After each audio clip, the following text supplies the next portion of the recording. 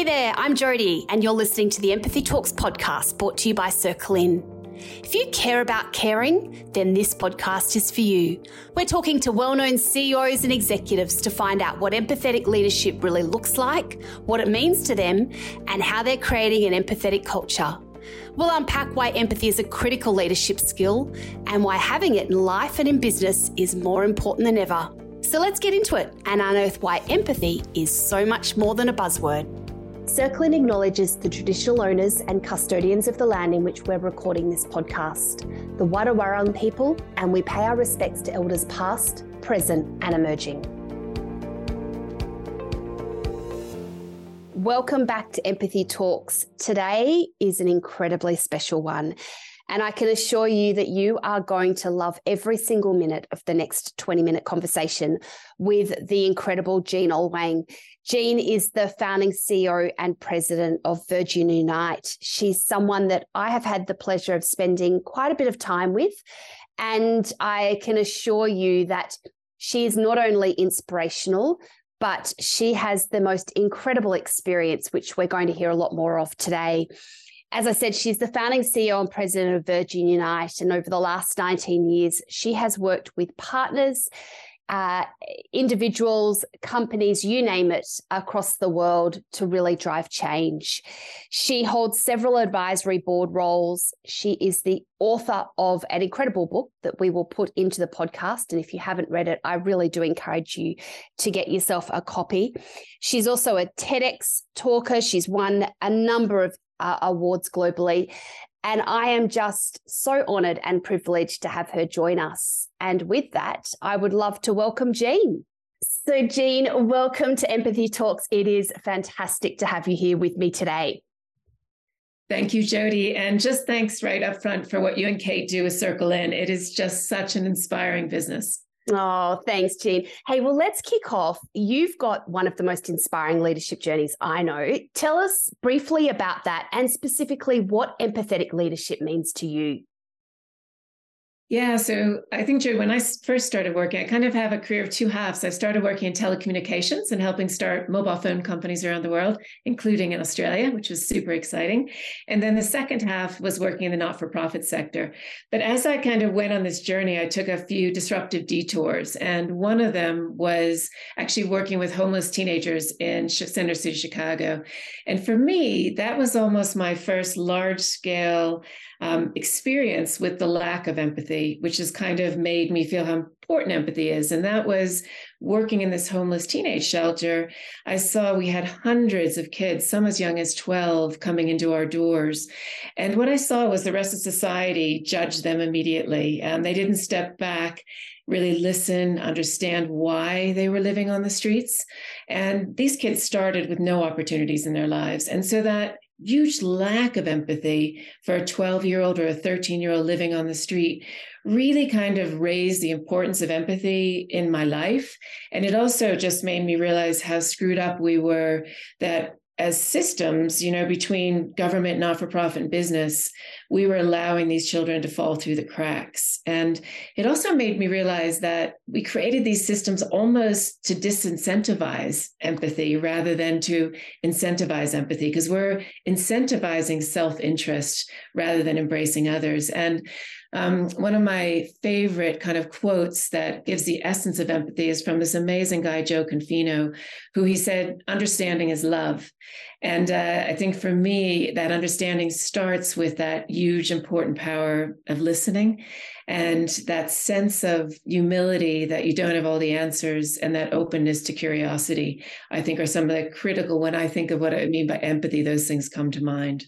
Yeah, I love that. And I love that for you, it's come from a place of where you show no empathy. It's funny, we talk a lot about what empathy means, and like leading on from that, I'm interested, do you feel like empathy is a skill you can learn, or do you think you either have it or you don't? I absolutely think it's a skill you can learn. And I think it's also a skill you have to practice and keep on building that muscle. It's not something where you wake up one day and you say, I'm an empathetic leader. I don't think anyone can say that, because it's something you practice in every single moment. It's not a box checking exercise. And one of my favorite quotes too from some of the Virgin People directors is this quote about a million moments. So you have a chance to win and lose culture in every million moment that you have an interaction with someone. And I feel like that's the same thing with empathy. You have a chance to actually build your empathy muscles in every interaction you have with someone. And I think like one of the reasons why I love what you're doing, Jody, with Kate too, is I also feel like those deep connections and partnerships we shape in our lives give us the chance to learn empathy, because it's like a constant practice, because none of us are perfect. And we have to be empathetic with ourselves as well, and understand that we have to forgive ourselves, and we have to, as partners, forgive the other person, and just build that empathetic muscle. So I feel strongly that it's something that you can learn, not something that's just innate in everyone. And I think you're spot on around it being a daily practice. And, so often we hear people running, these leadership courses and their one-off workshops or seminars. For us, it's about how do you actually create daily habits? How do you create those empathetic moments in every key experience and moment that matters through an employee's journey? So I absolutely agree with that. Is there a time in your career when empathetic leadership has really stood out to you, or you've seen it at its best? Yeah, I think lots of times. And I think that's another thing, is we learn from other people that are empathetic. And I think for me, one powerful moment is we had the really good fortune to help incubate a group called the Elders, which is a group of global leaders that was started by Mandela and Graça, as you know. And it was also Kofi Annan, Archbishop Tutu, President Mrs. Carter. And what was really interesting about that group is they were all people that I had kind of put on pedestals or heroes to me. And the more I watched them, the more I realized that they had become who they were because of each other, and that they lived this spirit of what Archbishop Tutu used to giggle about all the time and call Ubuntu, that I am because you are. And really at the center of that was empathy. And there were these people, that were in their 60s, 70s, 80s, 90s, who were still living in that place of service, not trying to be in control, but trying to be in service. And at the center of that is what I would call, and a number of scientists have framed it, compassionate empathy, where they were able to hold that deep sense of understanding and listening and holding someone's deep pain. But then they stepped away from just being voyeuristic about that from an empathy perspective, and added that compassionate element where they moved to action. And they were a group and they are a group that never accept the unacceptable. So they're constantly thinking of ways of how they can alleviate that suffering, rather than just understand and listen to it, but how they take that next step. And I think that was a big lesson for me in my life, is seeing those leaders that don't just feel, but they actually, when it's relevant and when it's right, they act. And they act in guidance with that person that they're being empathetic about, not what they feel is right or relevant. And sometimes that's just simply being present for people and holding that space. But other times it may be, okay, I hear you, and I need to take some action to make sure that your life is better, rather than just hearing and listening to you. And I think as companies, we have a lot to learn from that leadership. I hear a lot of people talk about inequality and how they're going to end diversity, but then not really act upon it. And like one of the companies I just was with last week that I learned so much from listening to is someone I never would have expected, KKR, which is an investment, a private equity bank. And one of the things they're doing is they're saying, hey, we can't break this big gap in inequality unless we have shared ownership in companies where people are really actually embracing and earning wealth. And so that's what they're doing with many of their portfolio companies, is they're creating shared ownership with employees. And Harley Davidson just did that same thing. And to me, that's taking that step in action, not just holding that space of empathy, but acting. Oh, I love that. You've really hit the nail on the head for me. And it's two things that I'm very passionate about: empathetic leadership and action leadership. So I think combining the two is so powerful. And I couldn't agree with you more. I know I had the pleasure and privilege of spending time with you and Graça last year. And, talk about empathetic leadership. Wow, she just walks the talk, doesn't she? But leading on from that, is there someone else that stood out to you as a real role model, someone that you look up to that really walks the talk in this way around empathetic leadership? Yeah, there are so many and so many different lessons I learned from those people. And maybe if I can just give you three, because I feel each kind of shared, and I learned different stories from them. I think one of them is someone that I interviewed for my book recently, which was this amazing partnership, Azim Khamisa and Ples Felix. And I would call this extreme compassionate empathy. And Azim's son, who was about 19 years old, was actually shot and killed by Ples's grandson, who was 14 years old at the time, as part of a gang initiation. And Aziz's son was just literally delivering a pizza at the time. And I think none of us would have thought badly of Azim if he had pulled back after losing his son. But instead, he actually invited Ples into his living room in his home in San Diego. And they talked through this pain and grief. And, you know, Azim likes to say that it wasn't Tony, Ples's grandson's fault that he shot his son. It was society's fault that we allowed that to happen. And Azim then ended up working with Ples to set up this extraordinary foundation in his son's Tarek's name that actually stops kids from killing kids and goes from school to school.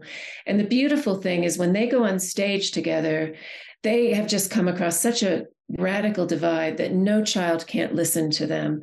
And, you know, that extreme compassion, empathy, as soon as Tony got out of prison just a few years ago, the first thing that Azim did is he hired him into the foundation.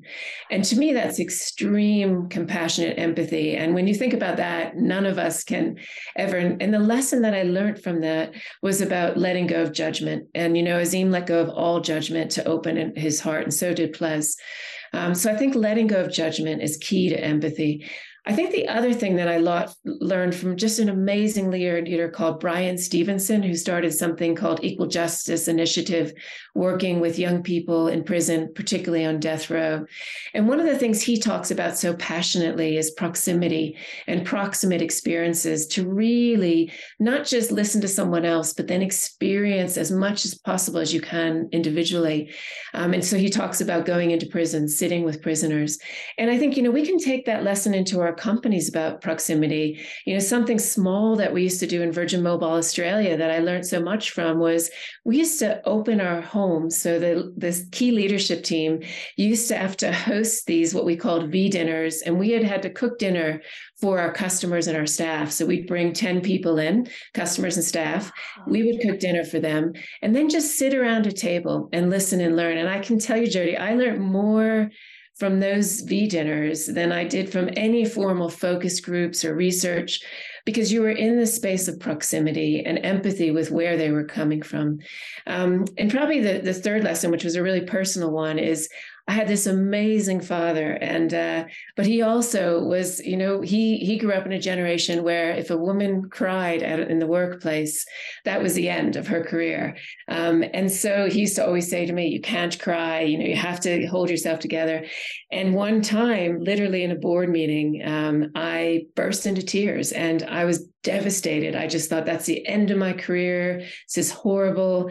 And I remember the chair of the board who was at that meeting took me aside about a week later, and he sat down with me, and I had my letter of resignation in my pocket. I was like, okay, this is it. I'm done at this company. And he sat in this space with me, and he shared this story about when he had cried at a really important meeting. And it was that lesson for me in that moment was, you know, to really be empathetic with people as he was with me in that moment, you have to be vulnerable yourself, to give people permission to be vulnerable together. And he just showed that deep sense of vulnerability by sharing that super personal story with me. They are all incredible stories. And I think what's come through really strongly for me is that element of human leadership as well. And that, you know, we lack that, you know, and we did some research recently where we spoke to a lot of employees, and what they're looking for from their leaders is that empathetic leadership, the human skills, ask me if I'm okay, like that personal connection. And the V dinner example is a great example where the lines of work and home are now blurred. And you know, when you step into that environment, what can come out of a conversation that you never thought possible can lead to so many different things. So thank you for sharing it. That was incredible. And I'm interested around, you know, what's your one piece of advice to listeners that perhaps are thinking they want to be more empathetic, they don't know where to start? Have you got any tips? Like what's your one piece of advice to be more empathetic?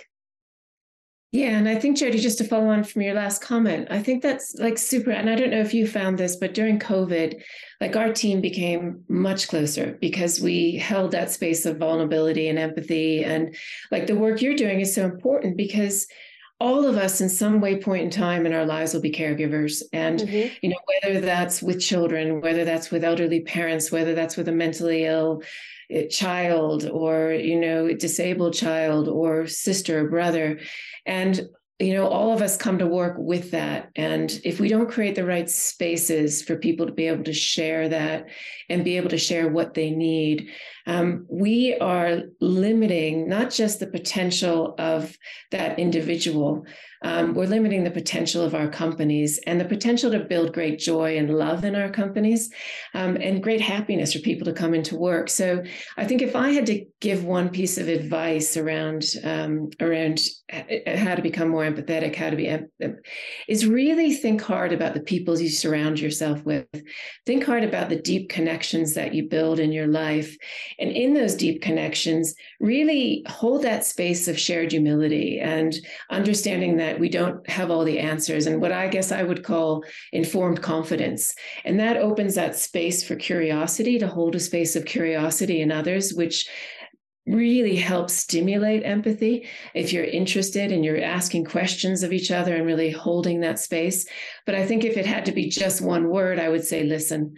And, you know, go into meetings, go into discussions, go into having a review with someone, first in that space of listening and really holding that space for someone to share how they're feeling, what they're thinking. And that allows you to then hold that space of empathy. Yeah, listening is such an important skill and so core to being empathetic. And that has come through very strongly. And again, some research we did where listening to employees, what they wanted from their leaders and managers was just to listen more. You know, I often say, listen to the unspoken voices in a meeting. You know, who's not talking? Listen to those. But it's a critical skill to be able to really listen and then respond in the moment. And I think, you know, you're spot on. We are all caregivers in some shape or form. People want to bring their whole selves to work and they're looking for more now from their workplace. They don't want to be just treated as an employee. They want to be cared for. They want to feel safe. They want to feel trusted. You know, we talk about creating psychological safe workplaces. It's never been more important. But to do that, you need to show empathy and care and really, you know, treat your employees with respect and give them the space where they can feel, you know, that they can be their whole self. So I think listening is so, so important. I think we all need to do more of it. It's a skill I think everyone can never stop learning. And I think what you're saying right now is so important, Jody, because if you look at the latest Gallup poll, it's super scary because only 21% of people are engaged in the workplace. That means 79% of people are disengaged. And what a missed opportunity, not just for the company, but that's what I think is also perpetuating the mental health crisis, is because if people come to work every day and they don't have meaningful work to do, they don't have companies that are empathetic and that are really listening to them and understanding their personal situation, of course they're going to disengage. And can you imagine if we flipped the world upside down and we had 80% of people engaged in meaningful work? What a different world we would live in. And I think you also just said something really important about thinking of the voices that aren't being heard at the table. And, you know, I had the beautiful opportunity to interview these two people. One is Cornel West, who's far left social democrat, and Robert George, who's far right Christian thinker. Yet they're the best of friends. And one of the lessons I learned from talking to them is they were able to hold this space where they disagreed on so many things, but they were all able to hold a place of respect and disagree without being disagreeable. And when I left that interview, they said something really profound that just stuck in my mind. They said, go find a friend that unsettles you. And so I think empathy is not just about being empathetic with people like ourselves, but it's being empathetic with people who are radically different from us, who unsettle us. And I think the more we can do that, the more, again, it allows us to hold that space of difference and realize that in that space of difference is where innovation comes from. It's where joy comes from. It's where the electric current of being different comes from. Can you imagine if we taught that skill or that moment to every leadership team in the world? Like, that the power, absolutely, of being comfortable with being able to disagree, but come from a place of empathy, what that could lead to. And I think, we could talk all day about the role we play and the passion we have in building more, caring workplaces.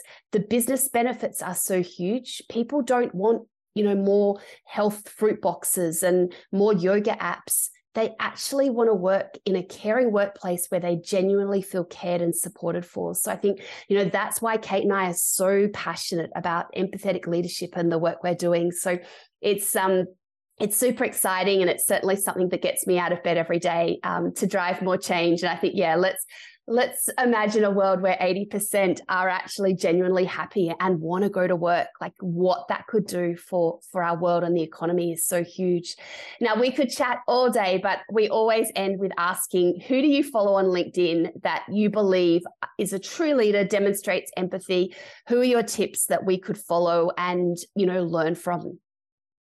Yeah, I think, again, I'm going to cheat and give two. One is a person and one's an organization. And the person is Adam Grant.